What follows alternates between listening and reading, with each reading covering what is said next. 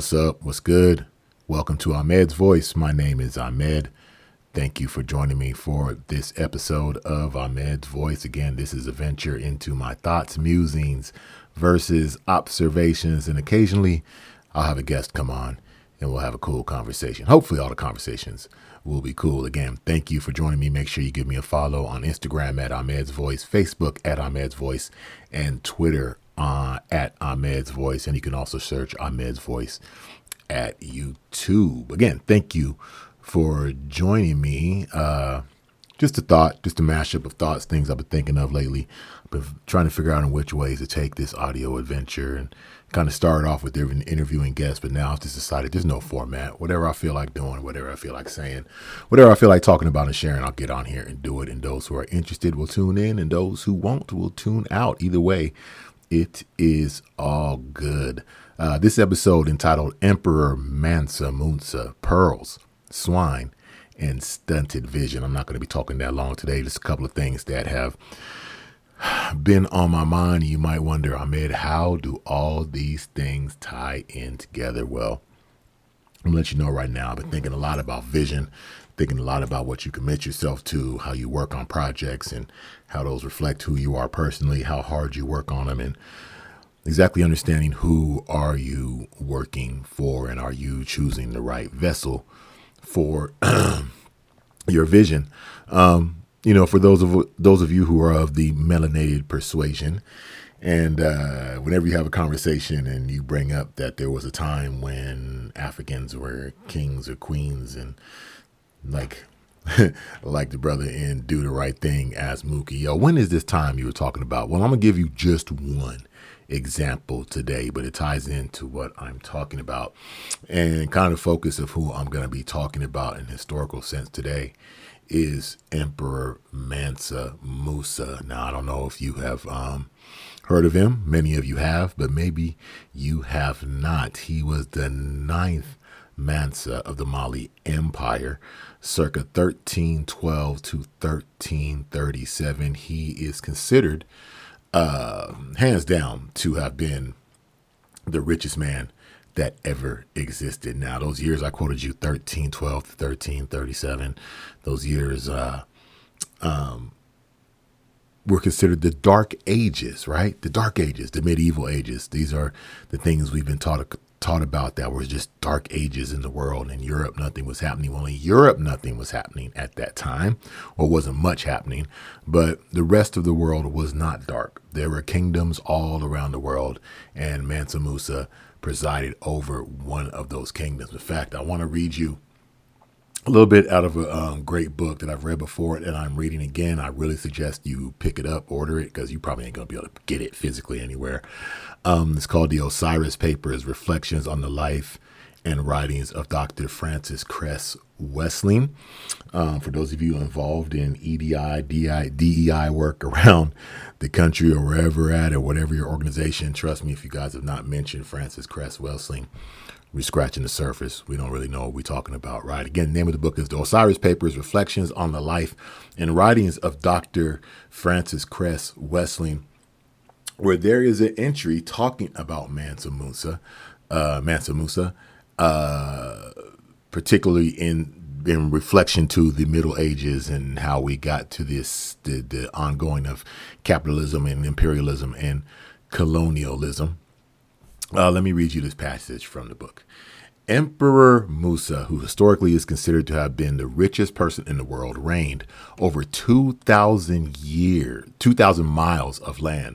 Musa's wealth outstrips the wealth of all billionaires in U.S. dollars in 2019, including Jeff Bezos, Bill Gates, and Warren Buffett. As such, with a current net worth of roughly $400 billion today, Mansa Musa is the richest person that has ever walked the planet, where, just for comparison, the richest person alive at the moment, this is as of 2019, the founder of Amazon, Jeff Bezos, worth about $130 billion. Bill Gates, with his $96.5 billion, is the second person on the list of richest people. Musa, who was a devout Muslim, went to Cairo, Egypt, and Mecca. It was during this 4,000-mile pilgrimage that those who encountered his caravan of 60,000 were exposed to gowns of brocade and over 500 quote unquote slaves bearing gold staffs.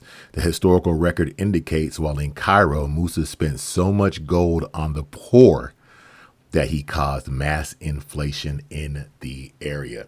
Now, if anybody doubts this story, they can head to what is the premier map that is used by most historians, the most accurate map of the world during the Middle Ages or medieval ages. It is called the Catalan Atlas. It is, again, it is a map of the medieval world, and there's a prominent figure in a section of this map who is Mansa Musa.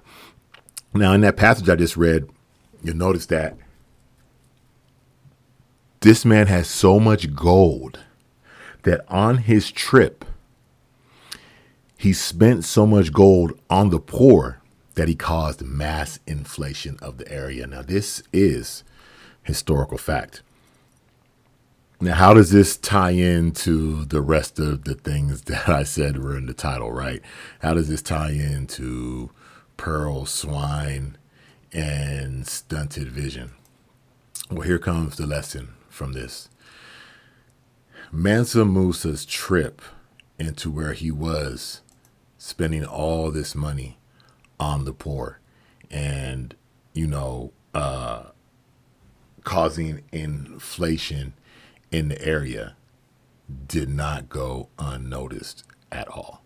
That's right. And during his trip into Europe and handing out all this gold and helping out those who were poor and just putting on this massive show, not a show. He was just doing what he was doing. He was traveling. He was trying to help the people who he ran across who were destitute or poor or needed help and needed money.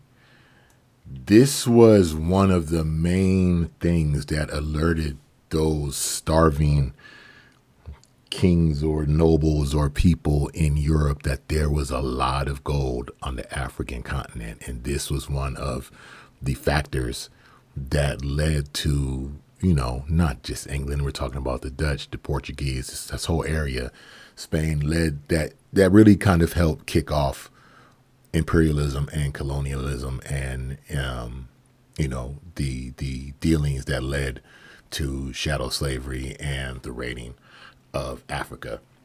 By him doing this precious thing and making this trip and doing all he did and giving out all he did, it did alert those who were hungry and those who were greedy that there was a whole new economy that could be had if they explored where this man was from, where this land is.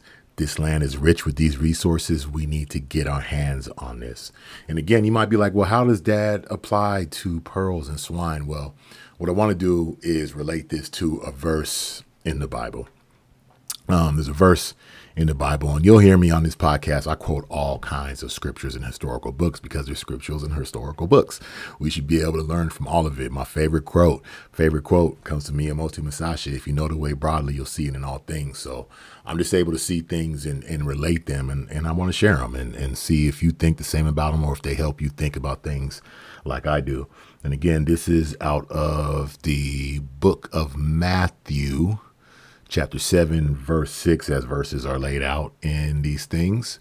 And when I'm reading a translation from the King James Bible, the words of Jesus, quote, "Give not that which is holy unto dogs, neither cast ye your pearls before swine, lest they trample them under their feet and turn again to rend you," unquote.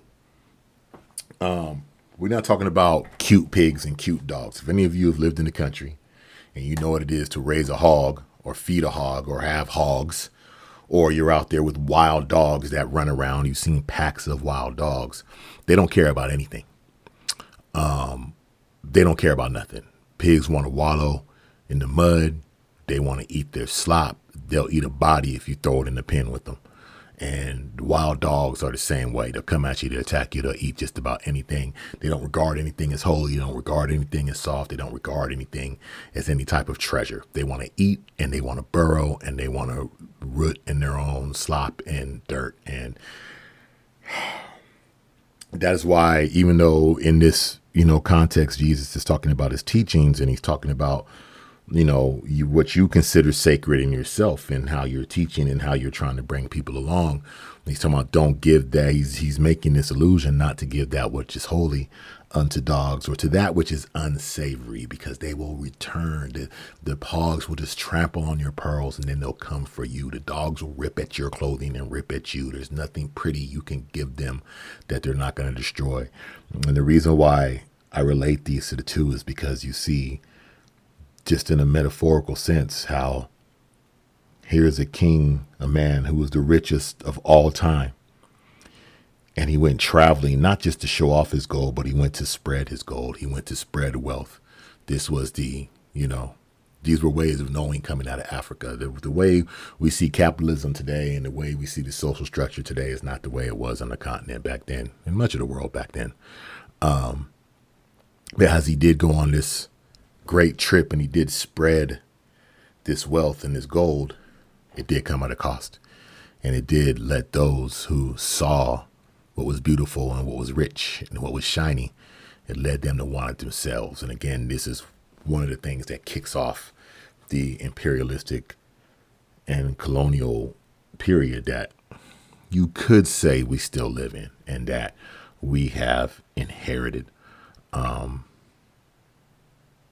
like to transfer this over to vision too, especially for those who are creative. Doesn't matter if you work in the creative industry or you work in any type of industry. Things involve creation. Things involve vision. And sometimes we have a great vision, and you might entrust it to the wrong vessel. And you might think this is a situation for it, and it turns out that it's not. And it just ends up getting trampled and discarded and thrown away. This is unfortunate, and I know it happens every day.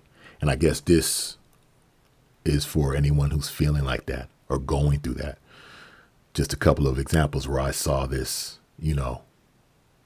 where I saw this spelled out in a couple of different ways. Again, if you know the way broadly, you'll see it in all things. We're meant to be students of history so that we can relate all these things. Everything in our world is interconnected, everything from the stars into our innermost being to the examples and situations that we see throughout life, through government, through commerce, through our friends, through our family, through our enemies.